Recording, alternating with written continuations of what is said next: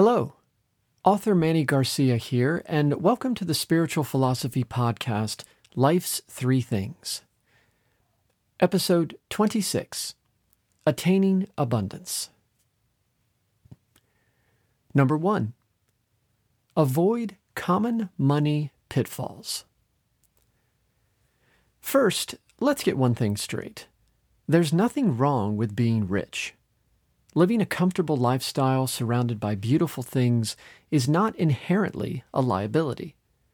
However, having a great deal of abundance does come with a few inherent pitfalls. The most common of these is an attachment to wealth and a relentless obsession with it. The possession of or desire for fancy houses, creature comforts, and shiny things can manifest within our psyche in ways that are not healthy.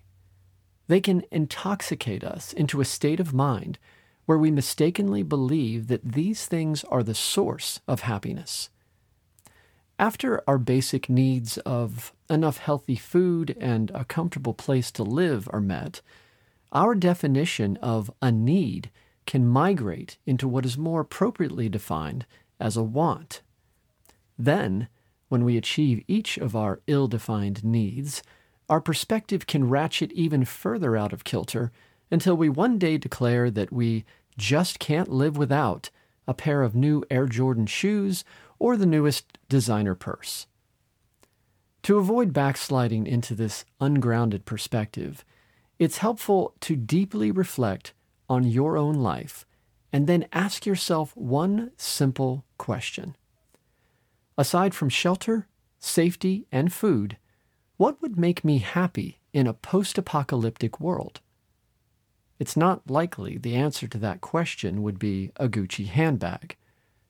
The reason for this rather dark inquiry is to illustrate that it isn't our things, but rather our relationships, both with ourselves and with others, that bring us joy. Choosing our higher nature deepens those relationships and allows us to cultivate the real abundance of life. There is profound and timeless wisdom in the common saying, true wealth is not having the most, but rather needing the least. When we are so focused on what we perceive to be missing in our lives, that feeling of lack becomes our reality. And whatever is currently good or abundant is taken for granted and becomes lost in a wishful haze. Remember, though, a minimalist material life is not required for happiness, but minimal attachments to your material things sure does make happiness come easier. Number 2, deprogram your scarcity mindset. There are 3 primary things that can block abundance in our lives. First, we incorrectly believe that we are undeserving of abundance. This belief is fueled by harsh self-judgment that can only be eradicated by self-compassion and self-forgiveness. The simple truth is that life is hard, and we all deserve abundance for simply showing up here and wanting to learn. Second, we mistakenly believe that abundance can only show up in one way, our way. Removing this block requires an expansion of our imagination and an openness to the unexpected. Haven't you ever found forgotten money, perhaps in a pocket after doing your laundry? Abundant opportunities in life can be just like that. Stop deciding they can't. How we think about abundance, as well as our receptivity to it, is just as important as the actions we take to create it. And third, we forget to be grateful for what we already have. This might be the most detrimental of the 3 blocks. Whether it's a warm shower or a simple meal, being grateful for what you have, however little it may be, has tremendous influence on how abundance shows up for you. Gratitude really does have that much power, because when you focus on what's good in your life, that focus causes what's good to expand. And finally, our last point for this episode is to see the bigger picture of abundance. Abundance is a force of nature. Think of it like the ocean. You can be swamped by a tsunami that carries you higher and further than you could have imagined. You can be stuck in a low tide that leaves you high and dry for a time. Or you can be anywhere in between. Like the ocean, abundance isn't something you can irrevocably capture. It's a journey that has cycles of highs and lows which correspond to the needs of each individual.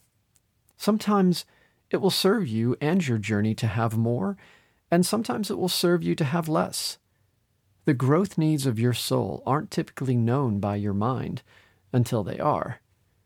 But rest assured, for each abundant cycle of highs and lows, there always exists a transcendent reason that includes a priceless lesson.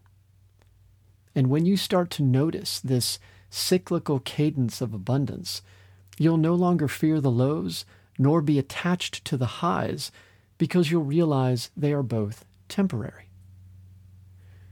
2,400 years ago, in his historical masterpiece, the Tao Te Ching, Lao Tzu wrote, "The Tao takes from what is too much and gives to what isn't enough."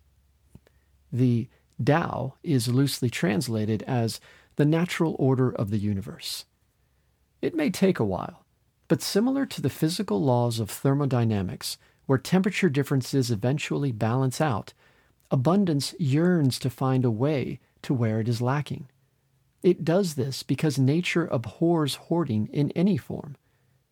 And when you choose to become part of this natural process by sharing what you have, even if you don't have much, more abundance will come to you. This is because what flows through you automatically flows to you. The greatest lesson of abundance is that when you reach out to help the world reaches back to help you. Social media links, books, and further investigation of topics like this can be found at authormannygarcia.com. I appreciate your time.